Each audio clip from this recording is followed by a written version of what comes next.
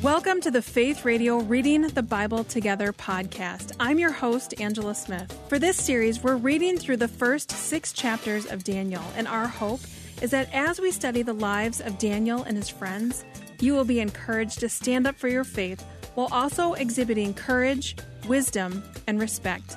Today, we're talking about Daniel chapter 6. Joining me this episode, as in all the episodes, is University of Northwestern Bible professor Anna Rask. Welcome, Hi, Anna. glad to be here again. So we are finally to the story that everybody associates with Daniel. Yeah. Daniel and the Lion's Den. We're at the Lion's Den. So set the stage for us. Sure. In the last episode, we learned about the fall of Babylon. That was 539 BC. I think some scholars say we can actually pinpoint it was October 12th, 539 BC. Interesting. When the Babylon fell, or at least when the city of Babylon was invaded. Now, Babylon fell to the Medo-Persian Empire, but really it was the Persian Empire. They conquered the Medes. So you hear about the Medes and the Persians, but the Persians were the ones who came out on top.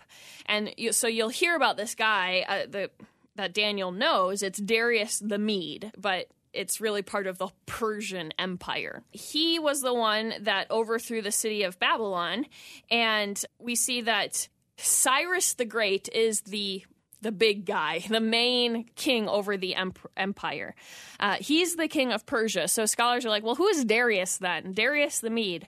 It seems to me that he's probably a sub-king under Cyrus. He may have even been the military general that took down the city of Babylon and actually conquered the city. So, and then he it seems, is ruling that part of the territory, which is part of the larger territory of Persia. Okay. So we need to remember we're in a new empire. The city of Babylon is still around, but that empire is no longer. There's a changing of the guard. Yes, changes of the guard. And one thing we see in aligning with this is that at the beginning of the chapter, Darius is trying to set up a new form of government. So we've got this massive empire, and he's trying to decentralize it by delegating authority. So he appoints 120 satraps, which are provincial governors. They're over these certain provinces to rule throughout his kingdom.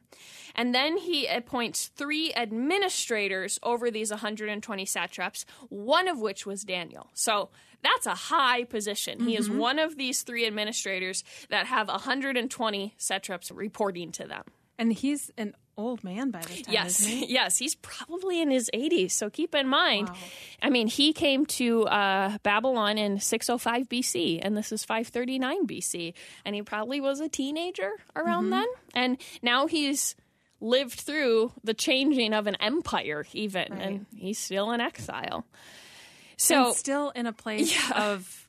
he's still in an important position. Yeah, I was just going to read Daniel 6, verse 3. It says, he so distinguished himself among the administrators and the satraps by his exceptional qualities, the king was going to set him over the whole kingdom. So he had clearly a reputation with Nebuchadnezzar and the Babylonians, and now he continues that with a whole new government. So what a high position. Well, you can imagine that's not making other people very happy. I mean, you hear about the satraps and the other administrators. They were likely quite jealous of Daniel. He had these exceptional qualities, and they didn't want him to get that promotion. So they decided we need to do something about it. And here's where I do show a video of, oh no, what we gonna do? The king likes Daniel more than me. Yeah, little Veggie Tales there. But we got to get him out of here. And so, yeah, they had to come up with something because they looked at Daniel's life and they're like, he's got a spotless reputation. And yeah, in his 80s, they couldn't find anything to get him in trouble for. So they had to make something up. Now, this shows us something about Daniel. They knew his religion was important to him. They could tell. And that he would disobey the king before he disobeyed his God. And so here's the proposal they brought to the king. Verse 7 says the royal administrators, the prefects, the satraps, the advisors, the governors, they all agreed that the king should issue an edict and enforce the decree that anyone who prays to any god or any human during the next 30 days, except to you, your majesty, shall be thrown in the lion's den. Now, right away, this is a lie because not all the officials agreed. Daniel did not agree to this, and he's the king, seemingly the king's favorite. But this is kind of a confusing proposal, and I just want to mention it for a second because they want a law prohibiting prayer to any god or human except Darius. It sounds like they're wanting Darius to be like a deity, but why for only 30 days?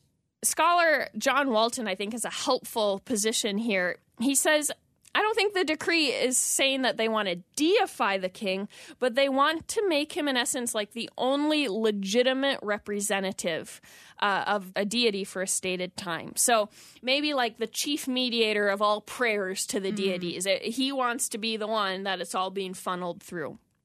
So the point of the law is to create a test of loyalty.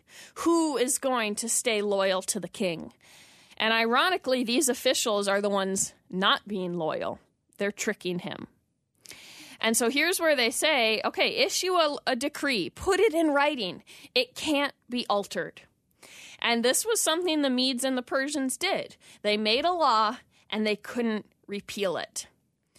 And you actually see this in the book of Esther.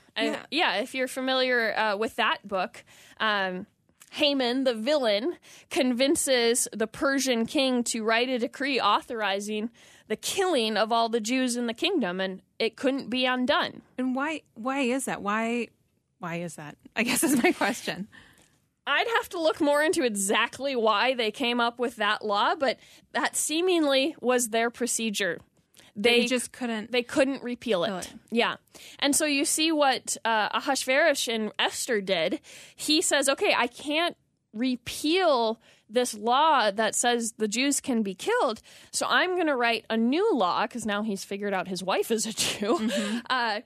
And it says, okay, I'm writing a decree that you can fight back and you can defend yourself. And so same thing here.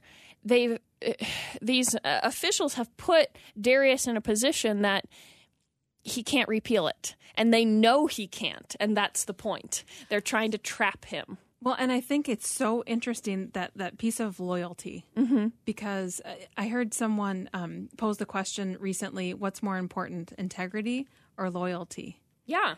And because loyalty is an attribute that's very celebrated. It's noble. But if loyalty is the end result, if someone wants you to be loyal no matter what, I think that's a red flag. So it's interesting that's what they're after. It is, yeah. And this was like the same situation for Shadrach, Meshach, and Abednego. Their loyalty to God was higher than it was to Nebuchadnezzar. Right. And so that's what we see happening here, and we'll have to see what choice Daniel makes. But you may have seen the flannel graph. Exactly. Yeah, you might have a preview.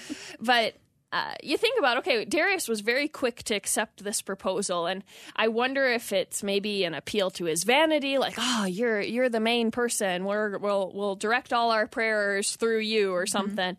Or, I mean, he's in the process of decentralizing his government. He may want to make a statement to his subjects, I'm still in charge. I'm still in charge of this area. So, again, that could be back to the vanity idea. Right. But to say, like, just because we're decentralizing does not mean that my position has changed or something like that. Or he just really trusts them. Maybe, and if they think it's best. Yeah. We're going to, if that is indeed the case, we'll see how he deals with them later in the book. Yeah, so the decree is signed. It is announced. And we hear that Daniel hears the decree. And I love this. It's so matter of fact. It says he goes back home. Once he hears the decree, he goes upstairs to his room, opens the windows, and he prays. And you're like, wait, that's the exact thing he wasn't supposed to do. But he doesn't change his daily routine once he hears about the decree. He goes about his day as usual. He apparently prays to God 3 times a day, as he has always done. And what's interesting is he's not in hiding. It says the windows are wide open, but he's not openly rebelling either. He's in his own home doing this. So that's just, again, another way of wisdom, tact, but courage. I don't think he's a coward here, but he's not flaunting his rebellion either. And we see that he's only found out because he's tattled on. The officials see him, and this is what they've been waiting for all along. And so they're very sneaky in how they go tell Darius about it. They start off by saying, "Didn't you make that unrepealable decree?" He's like, yes, I did. Well, your favorite Daniel just disobeyed it, and you can't change it. So, I mean, his hands are tied, and you see that he's actually distressed about it. He tries everything to save Daniel, but the law is the law, and Daniel's thrown in. And you hear Darius kind of give a last-ditch effort, and he's like, I hope your God saves you. I know you serve him. I hope he rescues you. And so, I mean, we hear this genuine care that Darius has for Daniel, and Daniel has a better night than Darius does. Darius can't sleep or eat. He's hoping that Daniel may survive. Well, and I think it's interesting that if it was the king's vanity that made him agree, that then these men tricked him. Mm-hmm. And if it's your vanity, then your vanity's just kind of been exposed. It has, He's just been exposed in a really big way. Yeah. He probably, if that's indeed the case, understands what's just happened. Mm-hmm. And although Daniel technically disobeyed him, he didn't conspire against him. Right. So there's something to be said there. And we see how distraught he is. He is. In the end. Yeah, because he knew what happened wasn't right. Mm-hmm. So, I mean, he has a worse night than Daniel. Yeah. The next morning, I mean, Darius comes and he calls out to Daniel and saying, "Are you okay? Are you alive?" And Daniel's like, "Yeah, I'm good. God sent an angel to shut the mouths of the lions." Can we just Yeah. I mean, we talked with Shadrach, Meshach, and Abednego about lingering outside of the furnace. Yeah. Let's linger in with Daniel. the lion's den. Seriously.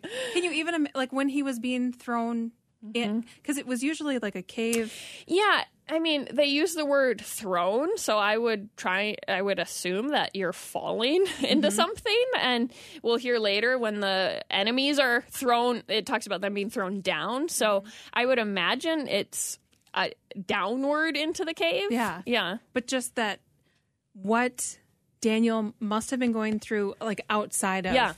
Terrifying. Mm-hmm. Mm-hmm. And that he still has his conviction and is thrown in there. And then to have the experience of, I mean, he knew that it was an angel shutting the mouths of the lions. What an amazing experience. Yeah.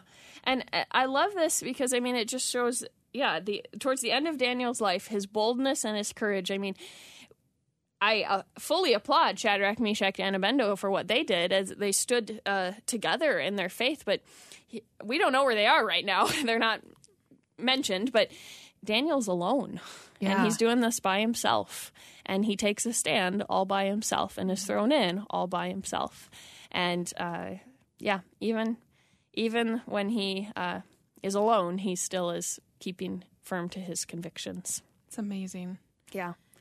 And, I mean, Daniel views this as God protecting him and proving really his innocence. Like, yes, he disobeyed the law, but he had not wronged Darius. It was the officials that had wronged Darius. And so Darius takes drastic action, and he throws them and their families to the lions. Which just feels unfair. It does. I mean, their wives and their children weren't a part of it. Yeah, no, they weren't, but maybe it's like guilty by association or something. I don't know. But yeah, it's an intense end to that story. And it's quite shocking what the narrative says, that the lions grab them and crush their bones before they reach the floor. So it's not a matter of the lions weren't hungry or anything. It's like God saved Daniel. Mm-hmm. Yeah. And I mean, back to that idea about the decree, we don't know what day of day 30 days that it is when Daniel's thrown in, but we don't know if that decree is over or not. We do see, though, that Darius makes another decree, and he says, "Hey, I'm calling on everyone to fear and revere Daniel's God." And it ends with praise of God. And you see that once again, Daniel is prospering even in the midst of exile. And his habit of praising God. Yeah. Praying and praising. Prayer and praise. Before. Yeah. It's definitely telling that habit stuck with him late in life. And it reveals at one point in this chapter that he's asking God for help. Yeah. This has been fantastic to go through these chapters. I'm so grateful that you've walked us through these and given us the insight and the history and the context. It's been so helpful. Thank you so much. You're welcome. It was a joy, and getting a little emotional myself thinking about Daniel and all he had to go through. I mean, it's powerful. Yeah. So there are other chapters. There are 6 more chapters. We're only halfway done. In the book of Daniel. And for this reading the Bible together, we are only going through the first 6 chapters, but surprise, we are going to have a bonus episode, and we're going to touch on just an overview of Daniel 7 through 12, so the last 6 chapters. So make sure that you are subscribed to the podcast so you don't miss that bonus podcast, and we will hope to see you there. The Reading the Bible Together podcast is a production of Faith Radio and Northwestern Media. Hosted, produced, and edited by Angela Smith. Special thanks to Professor Anna Rask. If you've enjoyed this podcast and want to hear more, consider financially supporting Faith Radio. Find more information at myfaithradio.com.